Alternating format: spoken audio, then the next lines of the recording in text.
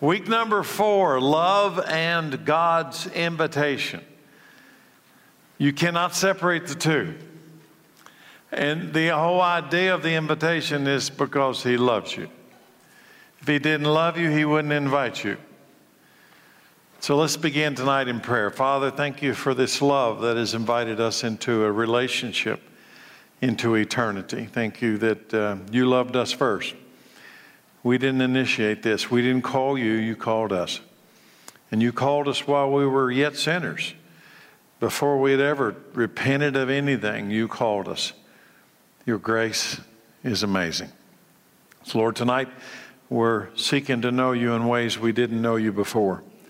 And I ask that through your Holy Spirit, through the power of your word, you'll reveal yourself to us. In Jesus' name, amen. The first day of this 5-day session was to know God. If you want to know God's will, and if I were to look across the audience tonight, I've told you the first session, the number one question I get in ministry is, how can I know God's will for my life? Number one question, always has been, number one question. Hey, preacher, how can I know for sure what God's will for me is? If you want to know God's will, you must respond to His invitation to love Him.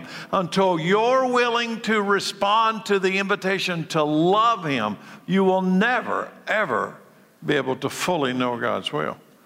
You've got to be able to respond to His invitation of love. And tonight you're going to find out what that looks like. You might be surprised. In Exodus 3:14, before I say that, have you ever thought about how deeply, let me put it like this.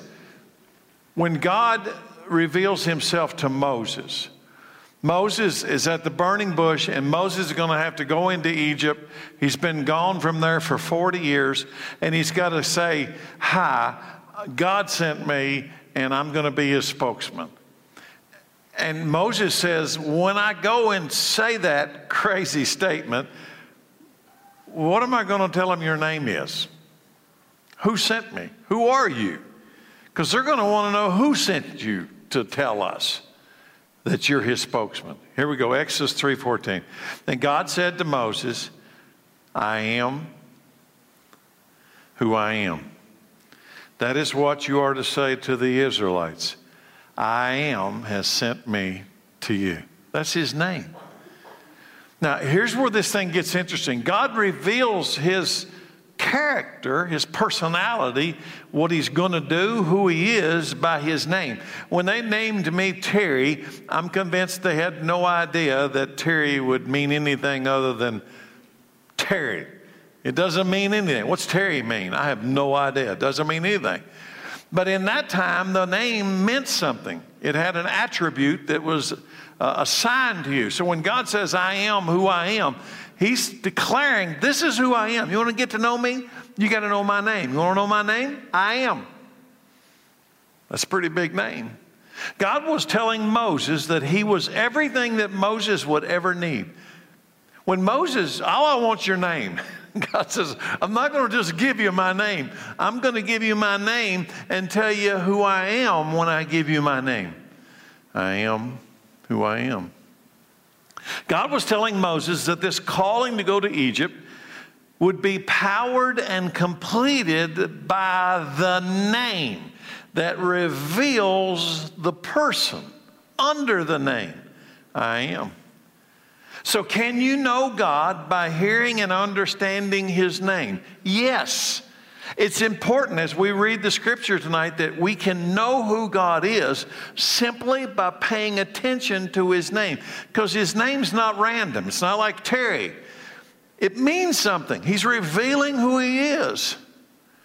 Jesus comes on the scene some 1,500 years after the time of Moses, and this happens. Now, He's 1,500 years after Moses. That makes Him about 2,000 years after Abraham, because Moses is about 500 years after Abraham. So He's 2,000 years after Abraham. 2,000 years, okay? And this happens.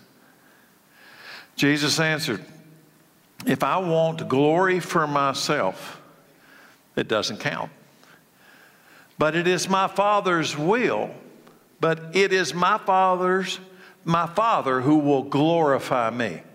If I want to give glory to myself, it won't count, but it is my Father who's going to glorify me. You say, He is our God, but you don't even know Him. Notice the word know Him. We're experiencing God, right? Jesus was looking at these people and said, you don't know Him. You don't know Him, but I know Him. If I said otherwise, I would be as great a liar as you. But I do know Him, and I obey Him. Please don't read over this. You know what he's saying? There is a direct connection between knowing Him and obeying Him. I do know Him, and I obey Him. Your father, Abraham, remember, there's 2,000 years. Your father, Abraham, rejoiced as he looked forward to my coming. He saw it and was glad. The people said, you aren't even 50 years old, Jesus. How can you say you've seen Abraham? He's 2,000 years back. Jesus answered, here it comes. Can you know Him by His name?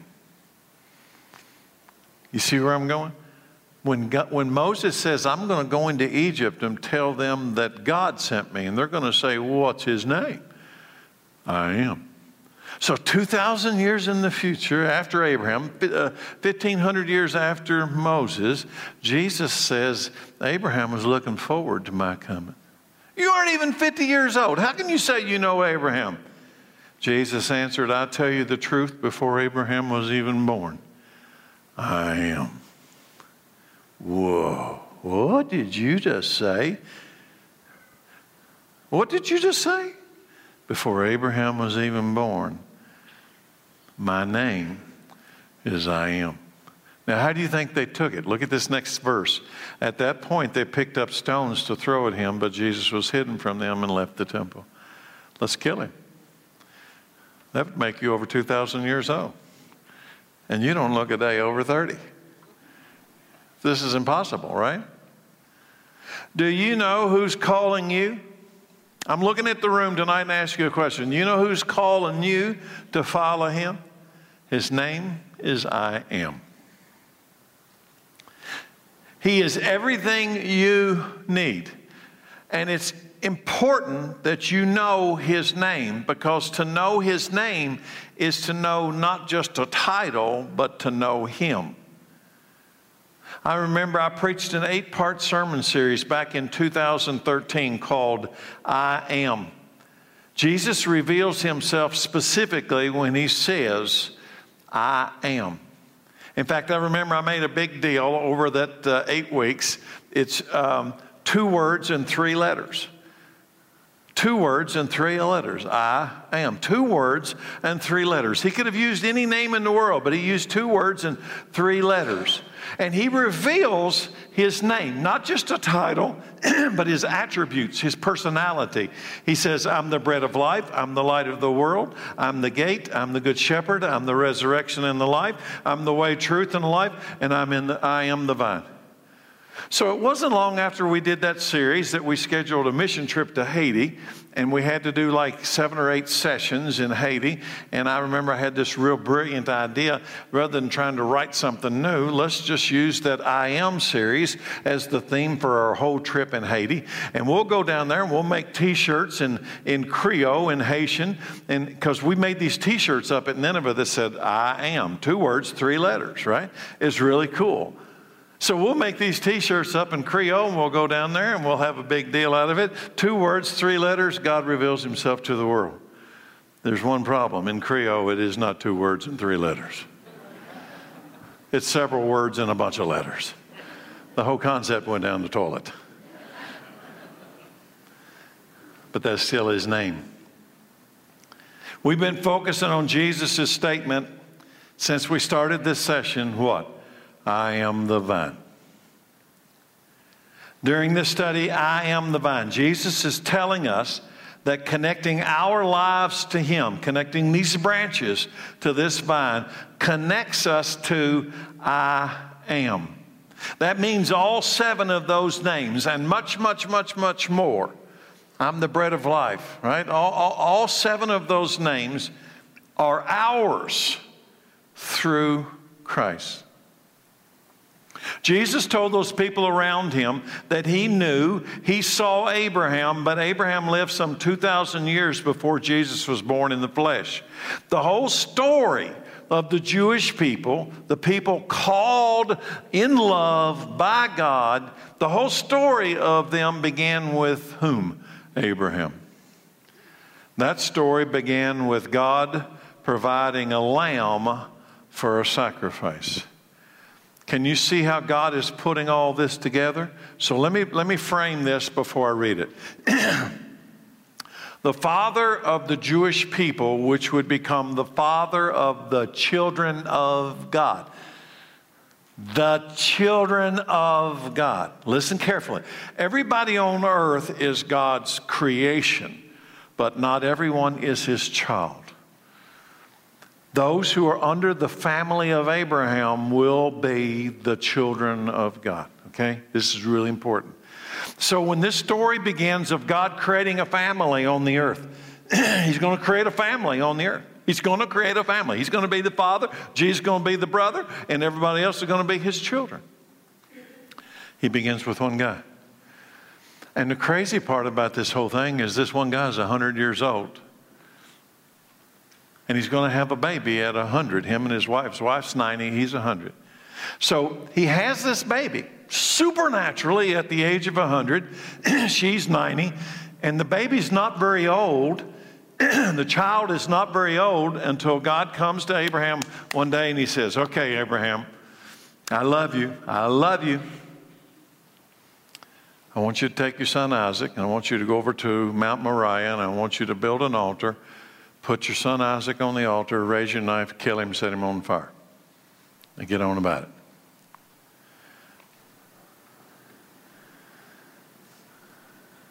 God called him. God clearly said, this is what I want you to do. Genesis 22, verse 6, it's in the notes.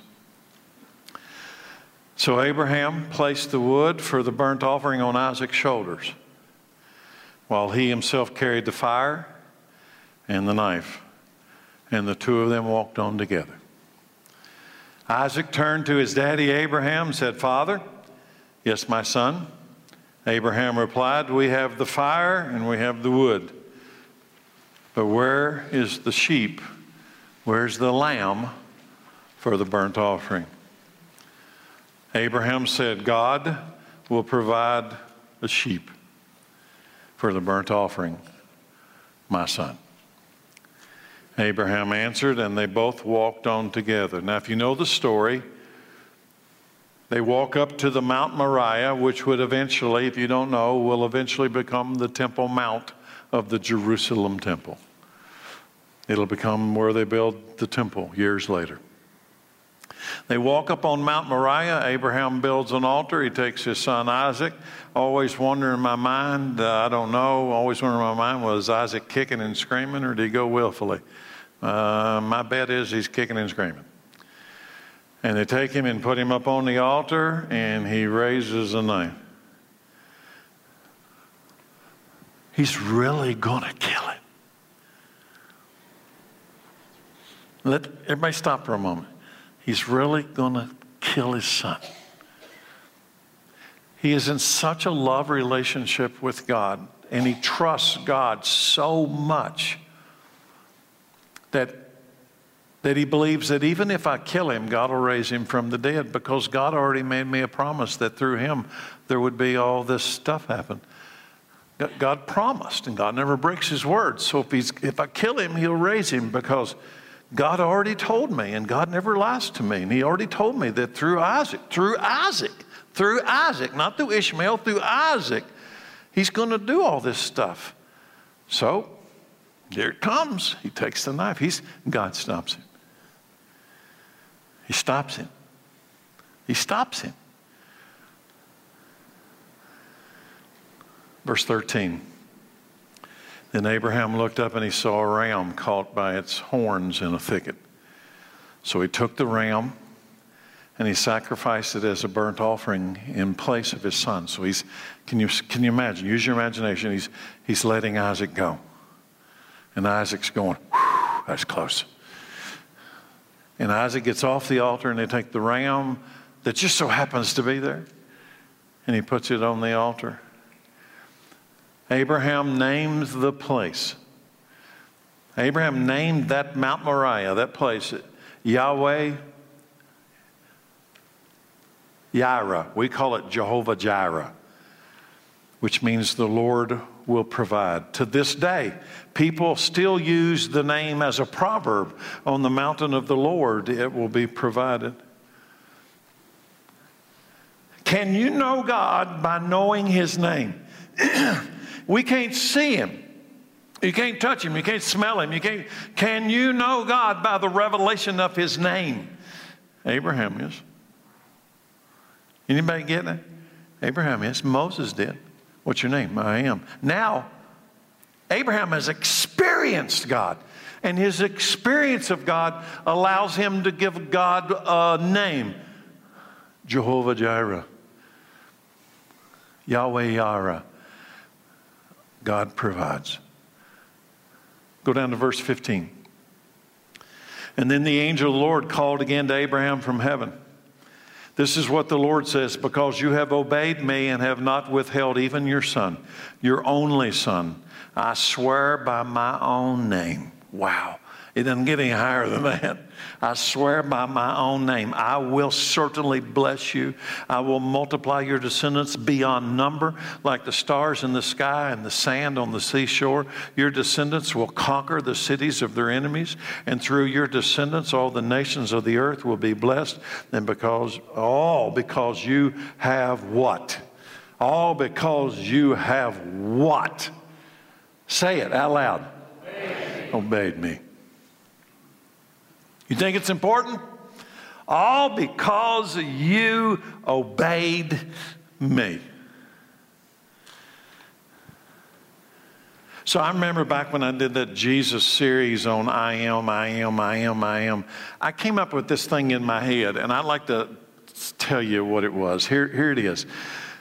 Whatever question you can take the next 20 years of your life and think of questions you'd like to ask God. Just questions, big, little, whatever they are. And I'm going to tell you tonight, I'll give you a shortcut. He can answer them with His name. He can answer it with 2 words and 3 letters. So go on right now and think of a question. Go ahead. What you'd like to ask God. And I can see Jesus saying, I am. Next, I am. Next, I am. Why do I go through all that? Why is that in the session? Can you know someone by their name? You can if their name reveals who they are. That is how did Abraham know God? He experienced Him. God initiated this love encounter with Abraham, right? Abraham believed God and he waited on God. It was about 25 years of waiting before Isaac was born to him. God was developing the character and trust of Abraham during the time of waiting. So I'm going to ask you a question. Had Isaac come earlier, had it all come earlier, right after Abraham and God's encounter, would Abraham have had the character to take Isaac to Moriah? Probably not. Do you think God doesn't know that? It took 25 years for God to shape this man's life so that he would be so in love with God, so connected to the word and will of God that he would be willing to kill his own son. It was in that time of waiting that he developed his character. And at the end of that waiting, Abraham obeyed God, even to the point of sacrificing his son Isaac. And God was revealing His name, His person, and they were becoming like this. They had this relationship. They didn't know about each other. They knew each other. God knew Abraham, and Abraham knew God. They were close. They had a relationship. With all that background, From day one, let's read this powerful word from Jesus. John 14:21. And I'm going to ask everybody, focus when I read this. Focus. Whoever has my commands. Here we go. Anybody ready? Look up here. Look what I'm holding. You will not be able to say you don't know. Whoever has my commands and obeys them, he is the one who loves me. He who loves me will be loved by my Father. Anybody listening? So how do I get the love of the Father? He who loves me will be loved by my Father. And I too will love him in return. And what?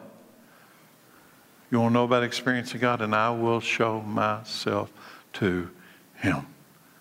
You will experience me. Let's do it again. Let's do it again. Whoever has my commands knows my words. Do you think Abraham guessed at going to Moriah? God's word told Abraham, go to Moriah.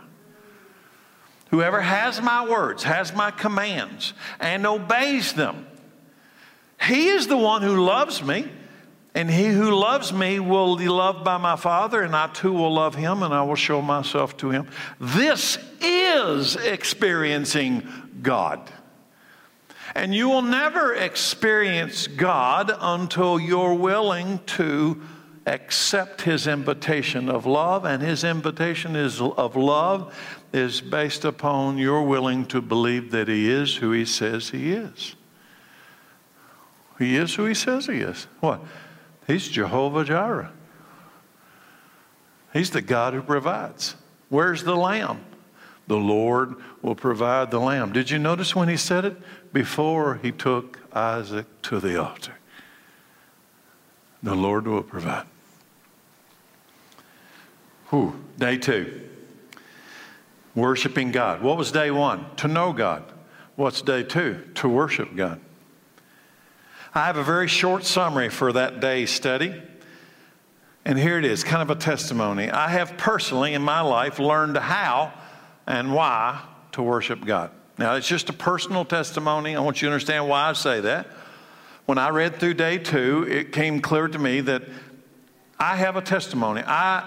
Through the last 30 years of my life, have learned how and why to worship God because I have experienced him. You know why I worship him? Because I know who he is. And the moment you know who he is, you will never again in your entire life have trouble bowing yourself to him. It's done. Done.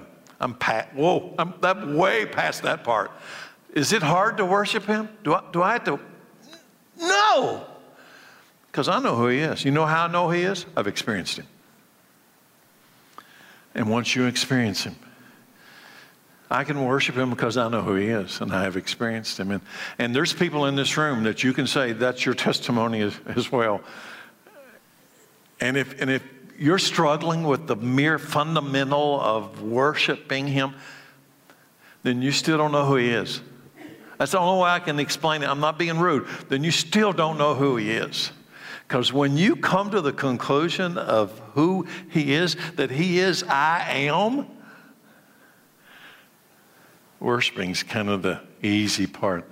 And see, I could never truly worship him until I came to know him. And I could never truly know him until I experienced him. And I could never truly experience him, are you ready?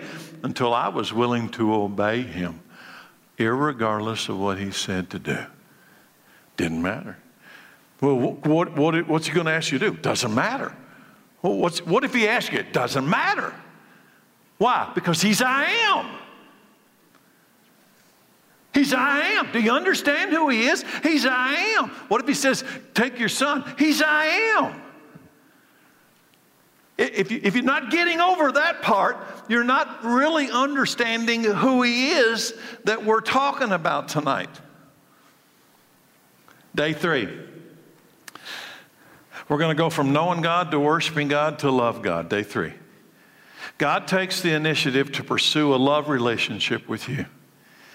This love relationship is not a one-sided affair. He wants you to know Him, and He wants you to worship Him, and He wants you to do it because you love Him. Not because you're afraid of Him, because you love Him. Based on John 14:21, and that's what we focused on just a minute ago, right up above there. Based on John 14:21, who are the people who love Jesus? Say it out loud. Boy, y'all are really good at that one.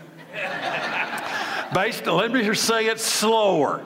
Based on John 14:21, who are the people who love Him? They obey Him.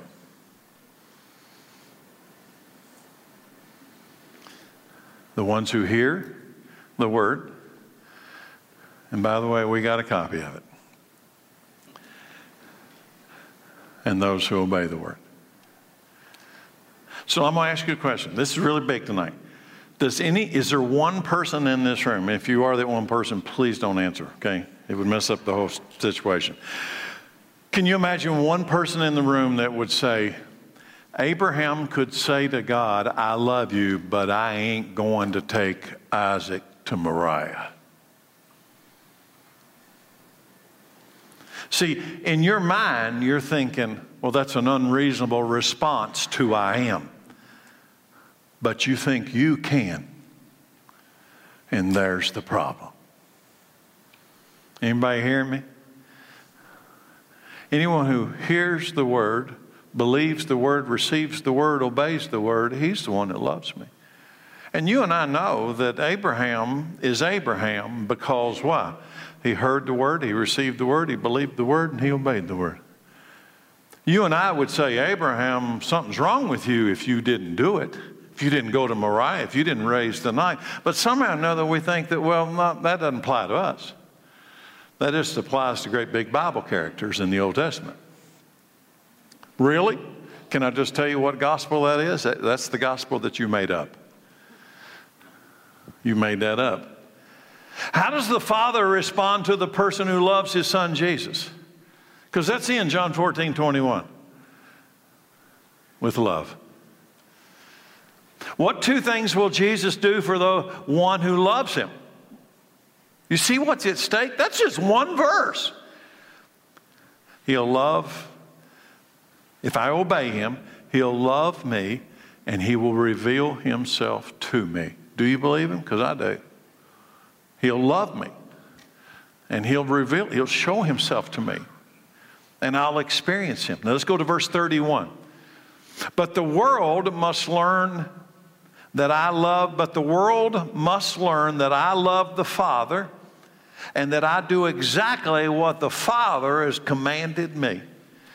So what's Jesus modeling for me and you? The world must know that I love the Father and I do exactly what the Father tells me. What did Abraham do? I love the Father and I do exactly what the Father tells me to do. Jesus is modeling the way we have a relationship with God. I love the Father, and I do exactly what He tells me to do. From God's perspective, how do we show Him love? From God's perspective, how do we show Him love? Seeking, listening, receiving, obeying. You see, here's the point that I need to make right now. Abraham did not show love to God by making up a set of things that he could do to impress God. Abraham didn't show that he loved God by making up something as an offering to God. How did Abraham show he loved God? Listening to God, believing God, receiving the message, and obeying the message. Blackaby says this, a love relationship with God requires that you demonstrate. A love relationship with God requires that you demonstrate your love by obedience. If you love Him, you will obey Him. And if you have an obedience problem, what's your real problem? You have a love problem. So let me broaden this out, because I need to put it in practical application as I hold this up. You know, the Bible is very clear. I'm going to give you some just random examples, and they are random. What about sexual purity? If you love God, you'll keep yourself sexually pure. Guys and internet, you know, internet pornography is a rampant sickness. If you love God, you will keep yourself pure. Right? How does God measure love? He says that you'll receive my word and you'll obey my word. The Bible talks a lot about sexual purity. What about lying? Got a problem with lying? You just don't tell the truth all the time. How do you show love to God? Well, I'm convicted about telling the truth. God measures love by obedience. Do you think obedience might apply to sexual purity? You think it might apply to lying? You think it might apply to stealing? You think it might apply to covetousness? You think it might apply to idolatry? You think it might apply to gossip? You think it might apply to pride? You think it might apply to lust? You think it might apply to anything? Or you think, well, it's just about taking Isaac to Moriah. Then you haven't really gotten anything out of this. This calling of a relationship is to all of us. He's given us a word, and we've heard the word. Now, how I respond to that word tells God whether I really love him or I'm just going through some kind of a religious ritual here. Whatever the command might be, with Abraham, it's go sacrifice Isaac. It is based on love. And this is where many people struggle with this. Whatever God might ask you to do. I mean, I can't imagine him asking you anything bigger than he asked Abraham. But you know what God asked Abraham to do was based on love? It's based on love. God is love, and he only operates in love. It is against his nature to operate outside of love. So whatever God is leading you to do right now, whatever he's leaning into you about, or whatever he's asking you to experience, it's based on love. I look back 20 years ago when God looked at me and says, I want you to quit your job and go to Nineveh. It's based on love. He loved me. See, he saw something in my future better than if I stayed my own way. I didn't see it, but he saw something in the future that was bigger and better. How was I going to experience the love that God saw in the future? I had to obey him. Do you think I would have experienced that if I'd have said, no, I'm afraid? You see, Romans 8:28. And we know that in all things, God works for the good of those who love him. Can I ask you a question? What if you don't love him? That in all things, God works for the good of those who love him and are called according to his purpose. In other words, do you know that God's called you to a purpose? There's something that he's got you planned to do in this world. There's something specifically that he wants you to be involved in. Do you understand that? And if he's going to work all the details of your life into something good, if you're willing to love him. So I'm going to go back to my analogy a minute ago. 20 years ago, when I was forced to make a decision, I had a crisis of belief moment. I was convinced, I heard a word from God, I want you to go into the ministry. I was terrified, I'm not qualified, this don't make any sense to me. I got 3 kids under 16, I don't know, that church is too small, they can't pay me. I got 1,000 reasons why this is the stupidest idea on earth. And I got one reason why it makes sense, because I am said do it.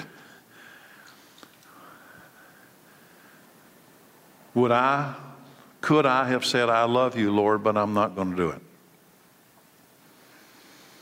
Is that possible? I love you, God, but you're asking too much of me. Then that's not love.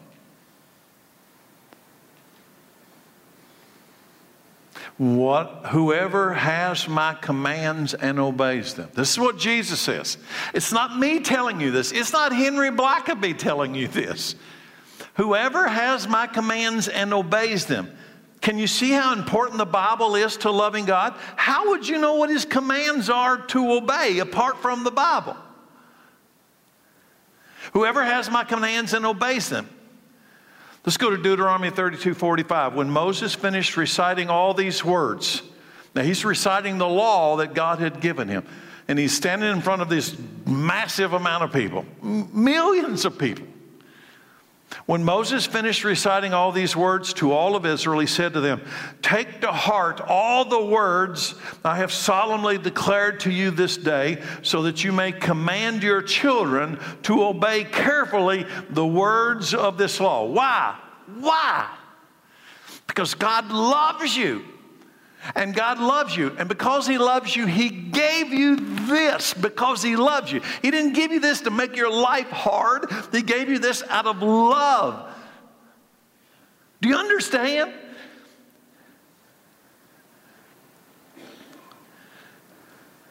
Verse 47.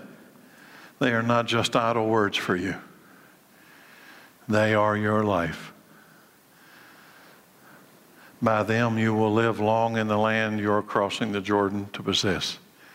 When Jesus calls you and I to obey His commands, His words in this book called the Bible, He is not restricting us. He is setting us free. Do you understand? People look at the Bible and say, oh, that's going to make my life hard. And you have no idea that this is where you will find freedom. They are life.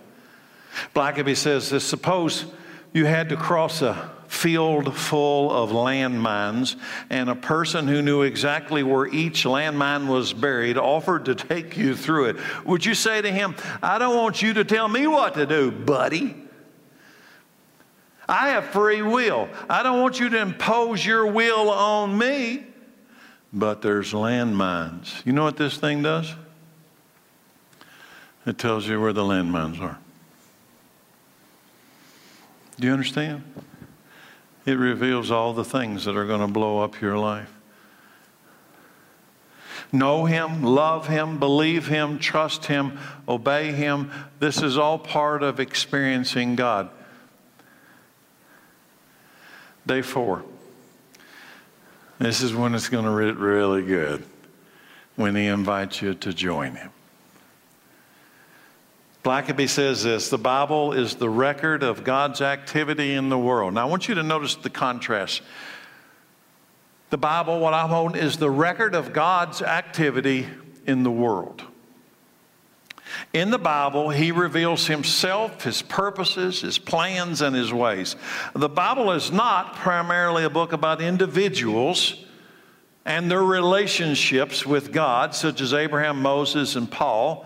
Rather, the Bible focuses on the activity of God and His relationships with individuals. Why? So that you might come to know who He is. God works through people. I wonder if this section will be the most important thing tonight. At least it was for me. God works through people. Yes, He could do everything on His own. I can assure you there is nothing He has called this church to do that He can't do by Himself just fine. Probably better than us. But that's not how He operates.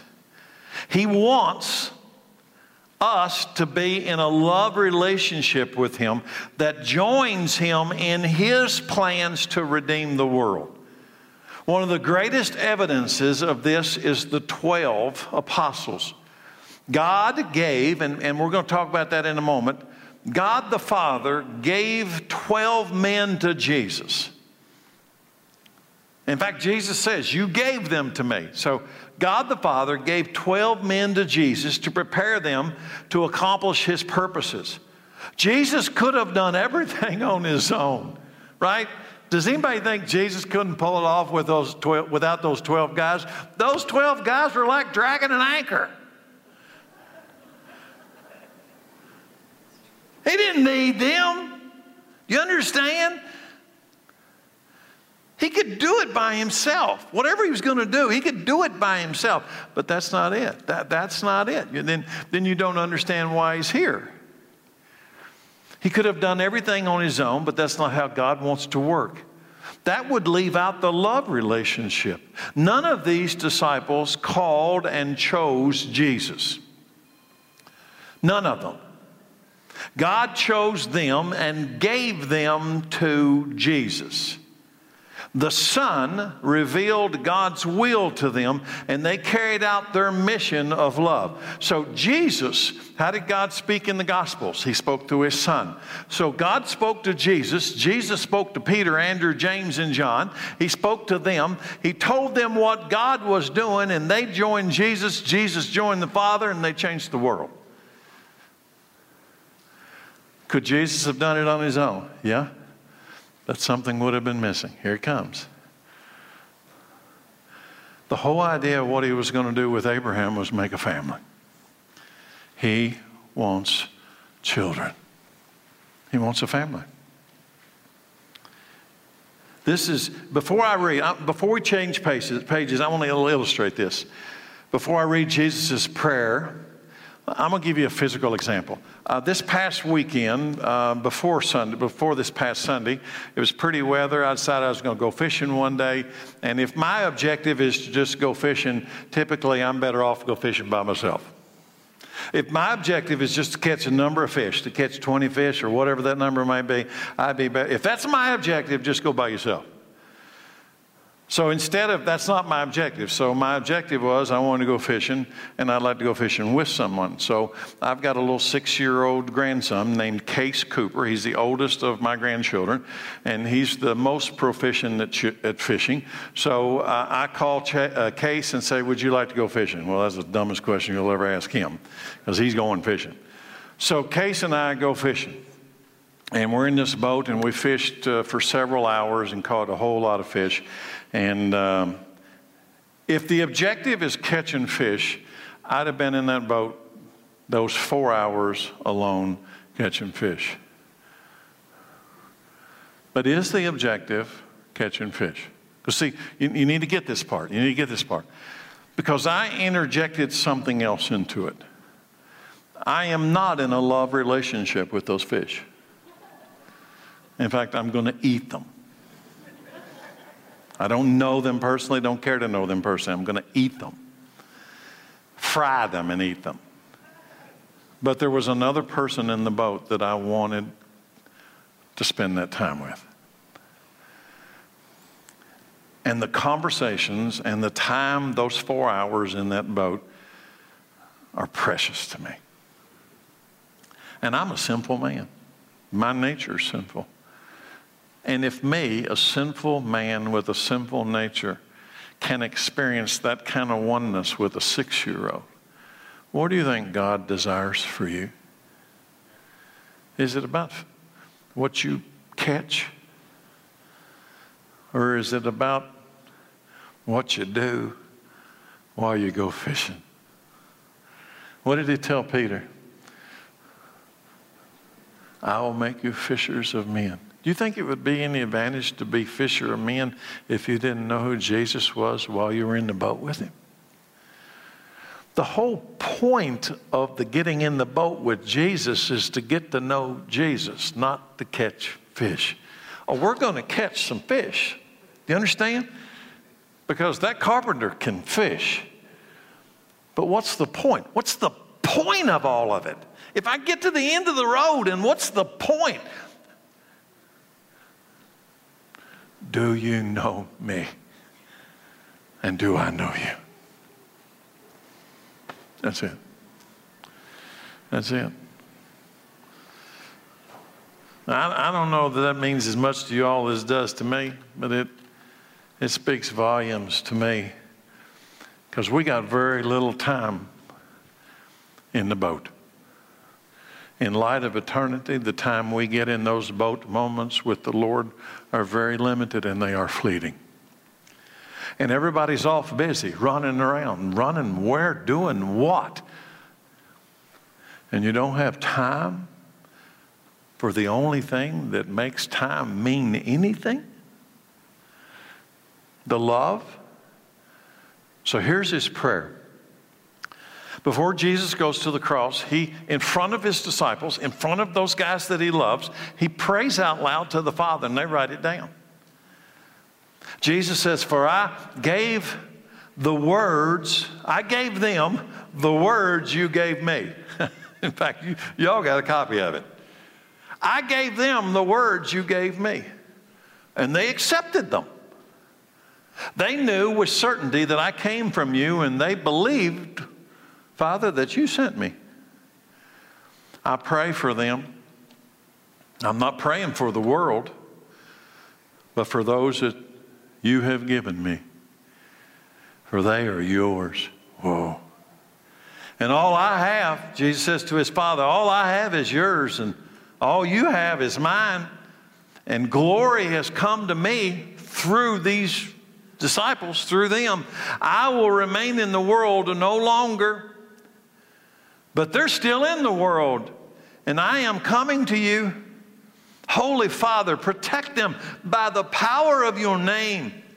The name you gave me, use that to protect them when I'm gone, so that they may be one as we are one. And while I was with them, Father, I protected them, and I kept them safe by that name that you gave me. None has been lost except one, the one who was doomed to destruction so the scripture would be fulfilled. His name was Judas. Does anybody see the love is the fuel of the mission? If you look at the mission and you jump the love, the mission becomes meaningless. Go down to John 6:39. And this is the will of him who sent me. I shall lose none of all he has given me. Who's given them to Jesus? God is. I'll lose none of them that God has given me, but I'll raise them up on the last day.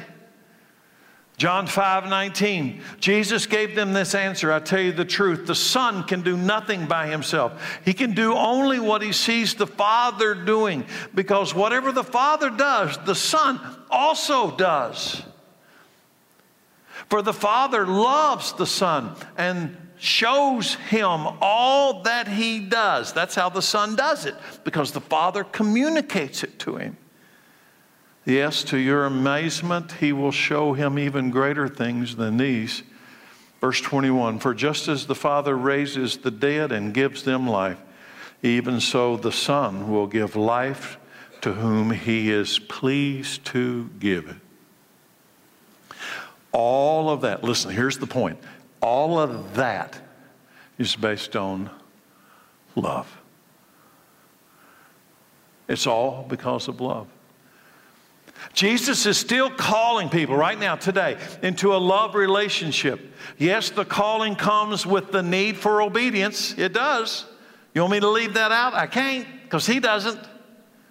We are not just called to watch, but to join and participate in God's divine plans. We are called by God to be watching and actively seeking to serve God at any moment. Is it possible that God is working around us and we don't know it? Yes. Maybe we don't know it yet. Is God doing something right now in Anderson County, in Kentucky, in the United States? And right now, we're still not fully aware of it. It's possible that he's doing something near you and you still don't know what it is. And maybe the time will come soon that he'll reveal it. And when he does reveal it, what do? We participate in it. We join him. So let me give an example of that. One of my favorite Old Testament stories is the prophet Elisha. If you want just a study that's incredible, study Elisha. He's the guy that took over for Elijah when Elijah got raptured.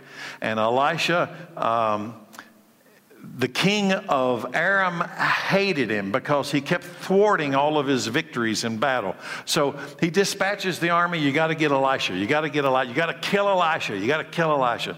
So Elisha is just casually in this town, and he's in this town, and finally they have covert ops, and they find out where he's at, and while Elisha's asleep, they surround the town. Got him, right? No. because they don't know who I am is. 2 Kings 6:15. So Elisha has this servant guy that travels with him. When the servant of the man of God, when the servant of Elisha got up and he went out early the next morning, going for coffee, I guess, the next morning, an army with horses and chariots had surrounded the city that Elisha was sleeping in. Oh, my Lord, what are we going to do? I can hear him now. He looks out and all he sees is soldiers, and we're in some deep trouble. Oh, what are we going to do? And what's Elisha say, verse 16? I see Elisha sitting back in a recliner just drinking coffee. I got a vivid imagination if you haven't figured that out. Don't be afraid. Why? Elisha could see what those around him could not see. He said, those who are with us are more than those who are with them. Now that servant guy hears that from the man of God and thinks, you're nuts. I just looked out there and there ain't nobody with us. And Elisha prayed, oh Lord, open his eyes so he can see what I see. And then the Lord opened the servant's eyes, and he looked and he saw the hills full of horses and chariots of fire all around Elisha. Whoa, I got goosebumps. Do we serve a God other than this one? Is he the same one? You know what our God's name is? I am. You know what this one's name is? I am. So I'm going to ask everybody a question, a very right now question, especially in light of the events in Louisville and Frankfurt today and all this. Does the current political unrest and the pandemic and all of this stuff make you feel like Elisha's servant? Oh, what are we going to do? Oh, what are we going to do? Because you know, a lot of people in church, that's what they're acting like. Oh, what are we going to do? Who do we serve? Who do we serve? The world needs hope. And we're the only ones that have got hope. And you don't sell hope with what are we going to do? You sell it with faith. We must live in an intimate love relationship with God. We should be praying. In fact, one of my daily prayers is that he will give us eyes to see, spiritual eyes, so that we can see what he's doing, so that we can be a part of it. Last day, number 5. Knowing where God is at work. Remember the story of Zacchaeus when Jesus comes into a town and there's this large crowd? But there's one guy who's really short in stature, so he's up in a tree because he wants to see Jesus, but he can't get through the crowd. This statement is powerful to me personally. Blackaby said the crowd was not the harvest field. The harvest field was inside the crowd. That day, there were hundreds, maybe thousands of people in front of Jesus, and he picked out one guy. One guy. Now, I'm going to tell you, as a preacher, that's big to me. The crowd isn't necessarily the harvest field. The harvest field is inside the crowd. Jesus picked out one. He picked out the harvest field inside the crowd. His name was Zacchaeus on that day. Only God can do this. Only God knows the location of the fertile soil for his seed on that issue. And when I preach sometimes to hundreds and hundreds and hundreds of people and I don't see any responses, and sometimes I look like, what am I doing? Why do we keep doing this? But what if there's just one guy, one Zacchaeus, and he's on that back row, and he's the only one today paying any attention at all? You see, we think the crowd is the harvest, but it might not be. In this case, there was the harvest was deeply tucked inside the crowd. So we keep preaching. So how can we know for sure that God is working around us? This is really important. I'm going to give you some practical application that came out of this study. Yes, there are some things that only God does. There are some things that preachers can't do, elders can't do it, people can't do it. If you see it happening, it ain't coming from us. It's coming from God. Do you know that? When you see these things happening, you can know that God is moving. And the primary point of this study is we don't ask God to bless our clever ideas. We see what God is doing and we go participate in that which He has already initiated. So Jesus says in John 6:44, no one can come to me unless the Father does something. He's got to do something. I don't know how to do it. I don't know. I said like this. Here's Tommy on the front row. I don't know where that switch is in Tommy's heart that switches him to receiving God's love. I don't know where that's at. I don't have an arm that reaches in. I don't know where that switch is at on anybody. God does. He can reach inside a person and turn that to where they suddenly have eyes to see. They suddenly have ears to hear. They suddenly have a heart that can receive, believe, and obey. I don't know how to do that. I'm clueless. No one, here's what he says, no one can come to me unless the Father who sent me draws him, and I'll raise him up at the last day. So we need to understand our limitations. Our limitations. I can't talk. If I've got to talk you into it, it probably didn't work anyway. So here we go. Here's 6 things that only God can do. He does them all throughout the Holy Scriptures. He does it through the power of the Holy Spirit. Only God can do it. Only God does it. And if you see these things happening, you can know for sure God is among us. He's doing something. What are they? He draws people to Himself. No one can do it unless He's doing it. So He's here. He causes people to seek after Him. He reveals spiritual truth. He convicts the world of guilt. He makes you feel guilty about that thing you never felt guilty about before. But today you do. Who did that? Wasn't me. He convicts the world of righteousness. And He convicts the world of judgment. Now all of that comes out of this last scripture for tonight. But I want to read it to you, and I'm asking you to pay close attention. This is how you can tell if God is among us still working. But I tell you the truth. It is good that I'm going away. Can you imagine him telling that to those guys? It's good for me to leave you all alone. I bet they're saying, no, I don't think so. It's good that I'm going away. Unless I go away, the counselor will not come to you. But if I go, I will send him to you. You know why that's important? I don't want to go over this so that everybody understands. You know why it was necessary for Jesus, the man, to go to the right hand of the Father so the counselor of the Holy Spirit would come? Because as long as Jesus was in the flesh, he was only going to be in one place at one time. He's a man. But if he would come in the Spirit, he could be anywhere. All the time. The Spirit is not trapped inside this, inside the bounds of human flesh. Now, some people would say, well, Jesus had a miraculous power as he is resurrected. Yes, he did.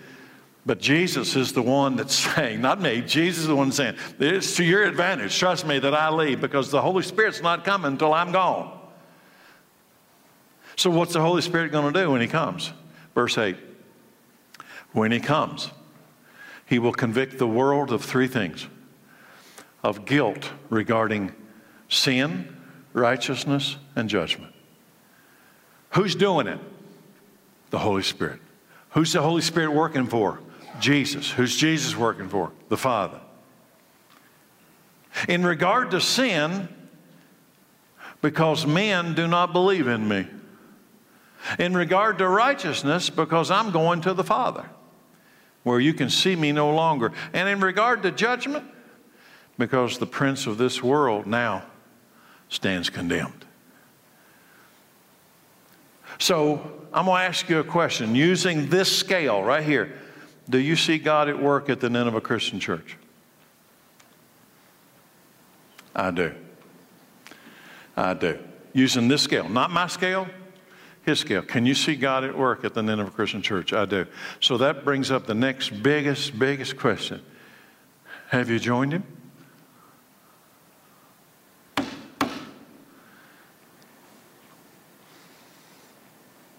Have you? What's your role in this?